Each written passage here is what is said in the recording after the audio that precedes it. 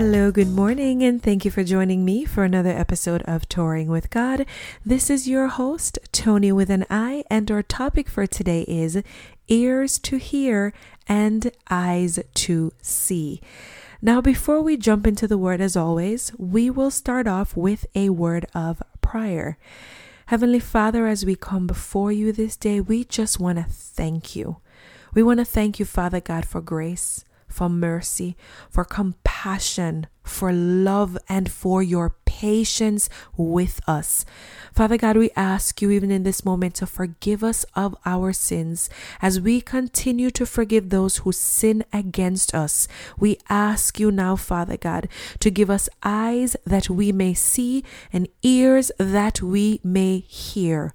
Speak to us in this moment, we ask. We love you. We thank you. I adore you beyond what my words can express. In Jesus' name we pray. Amen. Guys, once again, thank you for joining me for another episode of Touring with God. And our word once again is ears to hear and eyes to see. Now we're in a time, a season, a century, a day and age where we need to remain vigilant. We need to have eyes that are open to see the hands of God move and ears to hear what He is saying so we may become obedient to His guidance and be spared from the hands of the enemy.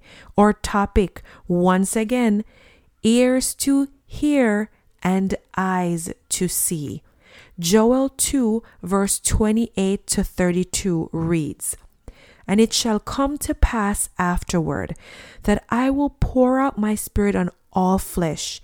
Your sons and your daughters shall prophesy. Your old men shall dream dreams, and your young men shall see visions. Even on the male and female servants in those days I will pour out my spirit. And I will show wonders in the heavens and on the earth, blood and fire and columns of smoke. The sun shall be turned to darkness and the moon to blood before the great and awesome day of the Lord comes.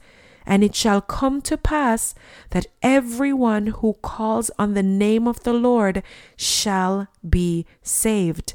For in Mount Zion and in Jerusalem there shall be those who escape, as the Lord has said, and among the survivors shall be those whom the Lord calls." Now the word calls here, it means to invite, to appoint, to be called out or chosen. Once again, it says here, those who will escape, according to the Lord, among these survivors, they will be the ones whom the Lord has called. We are in a time, and I will say it again, where we need to remain vigilant and obedient to the word of God so we may be spared from the hands of the enemy. Now, if we take a look at Acts 2 verse 14 to 21, we see Peter making reference to this very scripture we just read in Joel. And we see here, this is on the day of Pentecost, where the Holy Spirit is poured out on a multitude of believers who sat in the upper room and began speaking in foreign languages. Now in Joel, he says here in the very beginning of the scripture we read that it will come to pass that I, the Lord, will pour out my spirit on all flesh. And we see here in Acts 2 verse 14 to 21 where the Spirit of the Lord is poured out on that multitude that is sitting in the upper room, and they began speaking in other languages. Now, I just want to make this clear. The Spirit of the living God is still being poured out upon men and women alike. We see in that upper room, this was not just men that were sitting there, but there were also women that were in this room. So in the multitude, we saw men and women alike. And it is still like that until this day, that the Spirit of God is being poured out on men and women alike. Now, when we see this outpour of the Spirit, according to Joel here, it says that men shall begin to see visions. It tells us that we will dream dreams, and even our daughters will begin to prophesy. This brings us to our first point. God gives good gifts. Proverbs 20 verse 12, it tells us, ears to hear, eyes to see, both are gifts from the Lord. That is from the New Living Translation. The Amplified Version actually says, the hearing ear and the seeing eye, the omnipotent Lord has made them both. Now, going back to Joel, we notice here that it clearly tells us that men will begin to see visions. God has given us these eyes, and we're not just talking about being able to physically see things, even though very often when God moves, it is something that we are able to see with our physical eyes. But many times, because our eyes are blinded, we do not even recognize that the very thing we are seeing with our physical eyes are actually the hands of God at work. But in order for us to be able to perceive and to see these things, we have to first of all acknowledge that these eyes that we have and these ears, they are good gifts given to us by the Lord. And we read that in Proverbs 20:12, ears to hear, eyes to see, both are gifts from the Lord. Luke 11 verse 28 says, but he said, on the contrary, blessed, happy, favored by God are those who hear the word of God and continually observe it. Once again, blessed and favored by God are those who hear the words of God and continually observe it. These ears that we have are gifts from the Lord, and they are for our blessings. Our second point, or actually before we move into our second point, I just thought of something. When I was a child and I grew up in Jamaica, and this is probably not just a Jamaican thing, maybe it's an island thing or something that is just said in a different way. But when I was growing up, I can always remember hearing whether my grandmother or my mother, they used to tell us if they ask you to do something and you don't do it, they always say, if you cannot hear, you must feel. In other words, what that means is if you are given instructions and you choose to disobey those instructions, you will suffer the consequences of those actions. So once again, your eyes, they're given for you to see. Your ears are given for you to hear. And if you do not heed the instructions that you hear, you will suffer the consequences of your actions. Now, our second point is, do not be blinded by your fleshly desires. Jeremiah 5 verse 19 to 22 reads, it will come about when your people say, why has the Lord your God done all these things to us? Then you shall answer them, as you have abandoned or rejected the Lord, and have served strange and foreign gods in your land, so you will serve strangers in a land that is not yours. Declare this in the house of Jacob and proclaim it to Judah, saying, now hear this, O foolish people without heart, who have eyes but do not see, who have ears but do not hear. Do you not fear me, says the Lord? Do you not tremble in awe in my presence? For I have placed the sand as a boundary for the sea, an eternal decree and perpetual barrier beyond which it cannot pass. Though the waves of the sea toss and break, yet they cannot prevail against the sand ordained to hold them back. Though the waves and the billows roar, yet they cannot cross over the barrier. Is not such a God to be feared? Once again, that was Jeremiah 5, verse 19 to 22. Now, we're in a current day, and I know I keep saying this because it's truly what's happening in this time that we're in, where everyone has become lovers of themselves. We hear it on the radio, we see it on the TV. It's almost as though we're being pushed to love ourselves. Love yourselves so much so that you love yourselves beyond what the Word of God is asking of you. If you are not comfortable with what the Bible says, you don't have to listen to the Bible, because you should love yourself so much that you should do what satisfies you. That is what we have been hearing, even though they may not have said it in those exact words.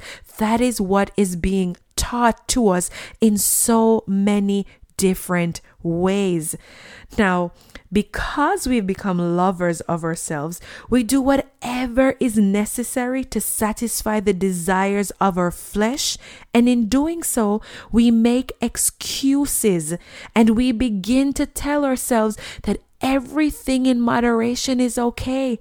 And that includes sin. So we become confident, comfortable, complacent in that place of sin, and we see no need to change. So it's not that we can see or we cannot hear from the Almighty, but the problem is that we seek after the things that satisfy our flesh, and therefore we only see what the world offers instead of being obedient to the Word of God. Then we try to manipulate the Word of God so that it suits us, and we make room for everyone and every sin to fit in. We see things according to our flesh, and we make the darkness light and the light darkness. But let us remember what Isaiah 5 verse 20 tells us.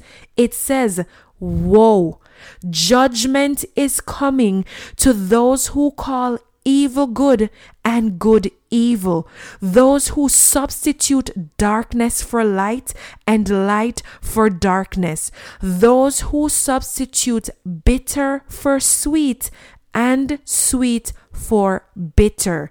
This simply means we cannot so easily get caught up in this self-gratification or in the pleasure of sin that we delight in it and begin to see good as evil and evil as good. This, my friends, is a warning. Seek the Word of God, which is the whole truth, and do not depart from it. Where we have sinned and fall short of God's glory, acknowledge that we have sinned and repent. Do not get comfortable with sinning.